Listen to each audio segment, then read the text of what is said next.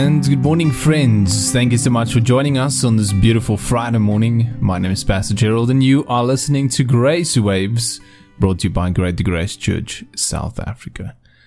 Our friends, continuing on our theme of eternity, we are going to finish with our second half of the message that we listened yesterday, which is called Seated Above in the Eternal Is.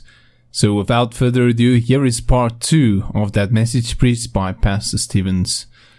And may you have a blessed weekend, friends, and may you have a wonderful day today. And God bless you. Enjoy. You know why? Because they're not a church in time. They're His eternal church. And that's why He could say to the devil, of all that come unto me, Jesus could say, I have lost nothing. John 6:39. He said, I'll never lose any of them because they're eternally mine. And they're part of my flesh, my body, and my bones, Ephesians 5:30.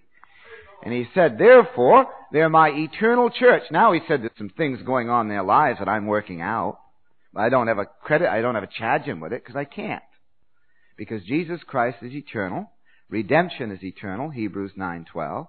The Holy Spirit's eternal in Hebrews 9:14, and their soul is eternal. And he said, so what I did, I let Jesus Christ shed His blood and pay for all of their sins and their sin, and He was crucified and judged in their place for them and as them, and He was buried. Now, then that transformed their eternal souls by eternal redemption into eternity. Now, he said that happened when Jesus died, not when they got better. That happened when they accepted what Jesus did in their behalf. That started to happen in their experience then. But it happened in my mind when I knew that they would accept Christ. And I've always known that.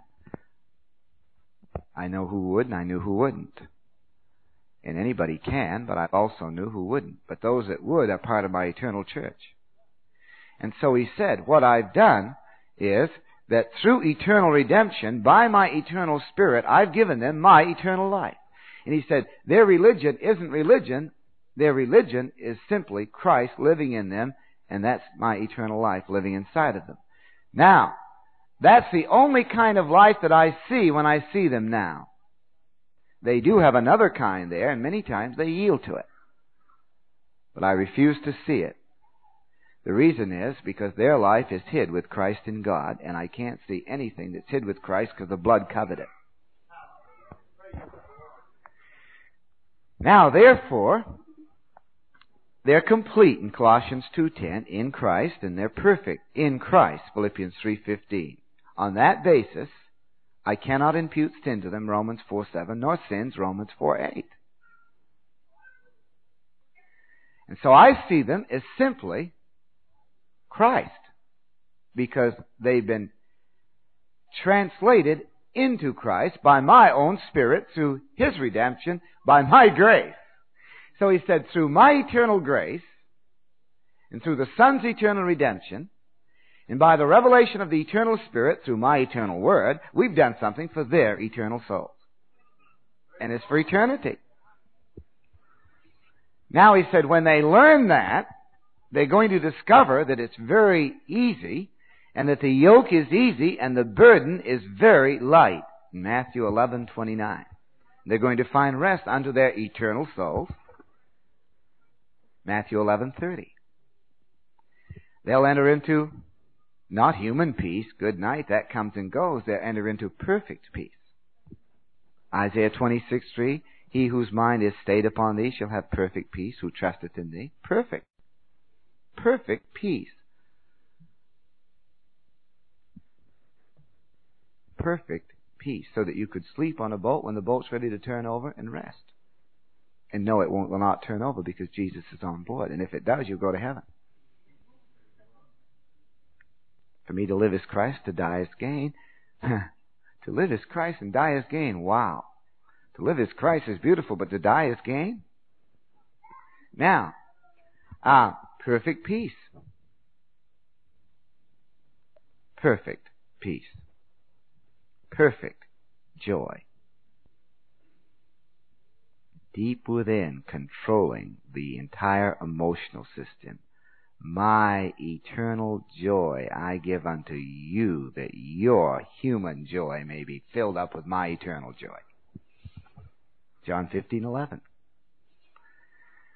And that will be your strength. Nehemiah said 8:10. He knew it hundreds of years ago. He didn't have to hear the Eternal Is series. He wasn't a right-wing fundamentalist. He was a liberated Christian. Well, anyway, he knew that the joy of the Lord was his strength. Now that's the quality of life that I have here to show, that you have here to show. Not a life that's up and down, not a life of frustration, not a life of perplexity, not a life of worry, not a life of fear, not a life of domestic problems, not a life of misery, not a life of depression, not a life of criticism, not a life of wandering, and not a life of wondering. Thank God I don't wander because I don't wonder. And you don't wonder when you go to life and leave the tree of knowledge. Why does that leave you? Free indeed. John 8:36. Know the Son, He'll make you free, and you shall be free. I love the little words that the Holy Spirit puts in just for the fun of it, like indeed. Free indeed. Stand fast in the liberty wherein the Son of God, or the Son of... And that doesn't mean liberty to be independent. That means liberty to be free from human peace, human love, human joy, human impatience, and human self-control. It means free from yourself. Not free to be independent, but free to be dependent on God in the body. A lot of people use that verse on liberty to show that they're going to stand fast in their own liberty. Well, that's just as far from the gospel as John was from his other wife. Really. Listen. But we've got it. Every time you hear me preach, you hear this same emphasis on the finished work. Listen, I couldn't possibly go back to the other kind. I don't want to go around the wilderness and say, now let's see, 40 years, let's stay back here. And then finally you get up courage, you say, let's cross over Jordan and go into Canaan. We're seated above that. Ephesians 1. Would you do this with me right now? Just so that some of the dear folks that haven't heard this too much, would you turn to Ephesians chapter 1, just so that you can be convinced by God's Word what you've got in Jesus Christ. Once again, the cities of refuge. I only got one of them last week. They've been right there ever since we started this series. Ephesians chapter 1. Now notice verse 19.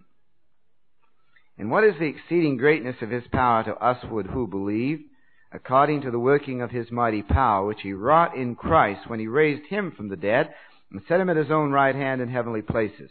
Now, underline these three words. Far above all. Right? Now that's Christ, right? Now Ephesians 2:6. And hath raised us up together and made us sit together in heavenly places in Christ Jesus. Now, verse 21 of Ephesians 1, Jesus Christ is what? Far above all. Principality, power, might, dominion, every name that is named, and not only in this world, but also in that which is to come. Amen? So we are seated above not only the things of the world to come, but also the things that are in this world. How many have got that? Not only in this world, but thank God it includes this world, and also in that which is to come. We're not preaching and living just for tomorrow. We're living for today, and we've got the eternal is today, and has put all things under His feet. Now, if we're seated in heavenly places, we've been teaching that they're under our feet too, to be the head over all things to the church, which is His body, the fullness of Him that filleth all in all. He's made us to sit in heavenly places, and we are seated far above all. Now, if we're seated far above all, watch it carefully. And let's get it again this morning, Ephesians 3. If we're seated far above all, this is what has happened to us. First of all, verse 15. There's a whole family in heaven and earth and its name. We got a lot of Christians up there and a lot of them down here, and we're all one family still. And we're named as the one family. All right. Now, the only thing we have to do with time is not to live in it. It is to what? Redeem it, verse 16. Now, keep your fingers there for a moment and turn to Hebrews 9:12. In Hebrews, the 9th chapter, and verse 12. And notice it carefully. In Hebrews 9:12, this is what it says. Jesus Christ, verse 11 it's talking about. Verse 12, neither by the blood of goats and calves, but by His own blood He entered into once the holy place, having obtained what? Eternal what? Redemption. Eternal redemption. Verse 14, how much more shall the blood of Christ, who through the eternal what?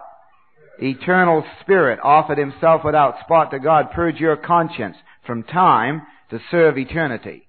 Now, eternal redemption through the eternal Spirit. Back at Ephesians 5:16, the thing that will do is eternally redeem time. So time can be redeemed through the eternal Spirit on an eternal basis, so that when time is only here for me to redeem with eternity, and with eternal is for which I am inhabiting. Now, wherefore, be not unwise. Don't be foolish about it and live in time. But understanding as to what God's will is. And what is God's will? That you be not drunk with wine, wherein excess, but be ye filled with the eternal Spirit, who will reveal eternal redemption. And then speak to yourselves in psalms and hymns, etc. That's Ephesians 5. Back to Ephesians 3, starting at verse 17. That Christ may dwell in your hearts by faith, that you being rooted and grounded in love may be able to comprehend with all saints what is the breadth, length, and depth, and height. And to know the love of Christ, which we taught the other night, which what? Passeth the tree of knowledge.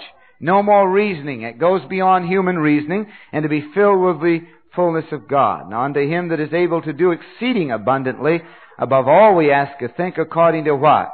The eternal power that worketh in us.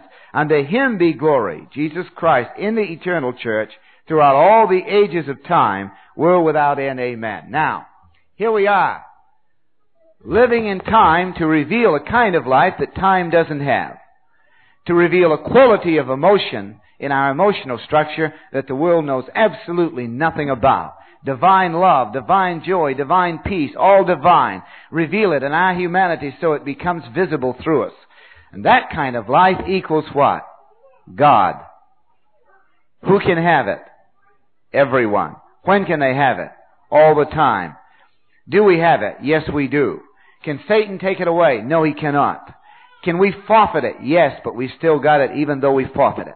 What will it mean to have it? It means that you'll be spiritually, absolutely a victorious giant. It means mentally you'll have knowledge beyond humanity. It means emotionally you will not be depressed or discouraged or rejected. You'll have divine, consistent, stabilized, eternal emotions of love, joy, and peace, and patience and love through that emotions that you've never experienced. It means that in your will you'll have a solid will, because your will's decisions will be regulated by Jesus Christ's own words. And you'll live in the perfect presence of God, knowing what to do and knowing when to do it and knowing what to express in doing it. You will live beyond and far above all. Say it with me. We will live far above all. We are seated far above all. We have, and this is Christians all across America in any denomination that's saved, we have far above all. We have it. It's far above all, and we're experiencing it. Now, if you don't want to teach it, then you're not going, and if you don't go to a church where it's taught, you won't have it. Okay, how many are thankful for that? Stand and let's thank God for it. We have more. We have eternity living in our humanity. We have God's life and God's emotions and God's will, and we are a chosen people. I'm speaking about Christians all across America. I say that every time so nobody will go out and misrepresent me. I've tried hard not to let you do it this morning. If I slip up, you'll probably catch me once. Well, anyway, we're seated far above all, And we are, say it with me, we are more than conquerors. He always makes us triumph. We have perfect peace, perfect joy, perfect love, perfect patience, no fear, no worrying. The deeper the trial, the greater the blessing. Isn't that wonderful? If you don't believe that this morning, then you're operating in unbelief, and whatsoever is not of faith is sin. Romans 14:23. Amen?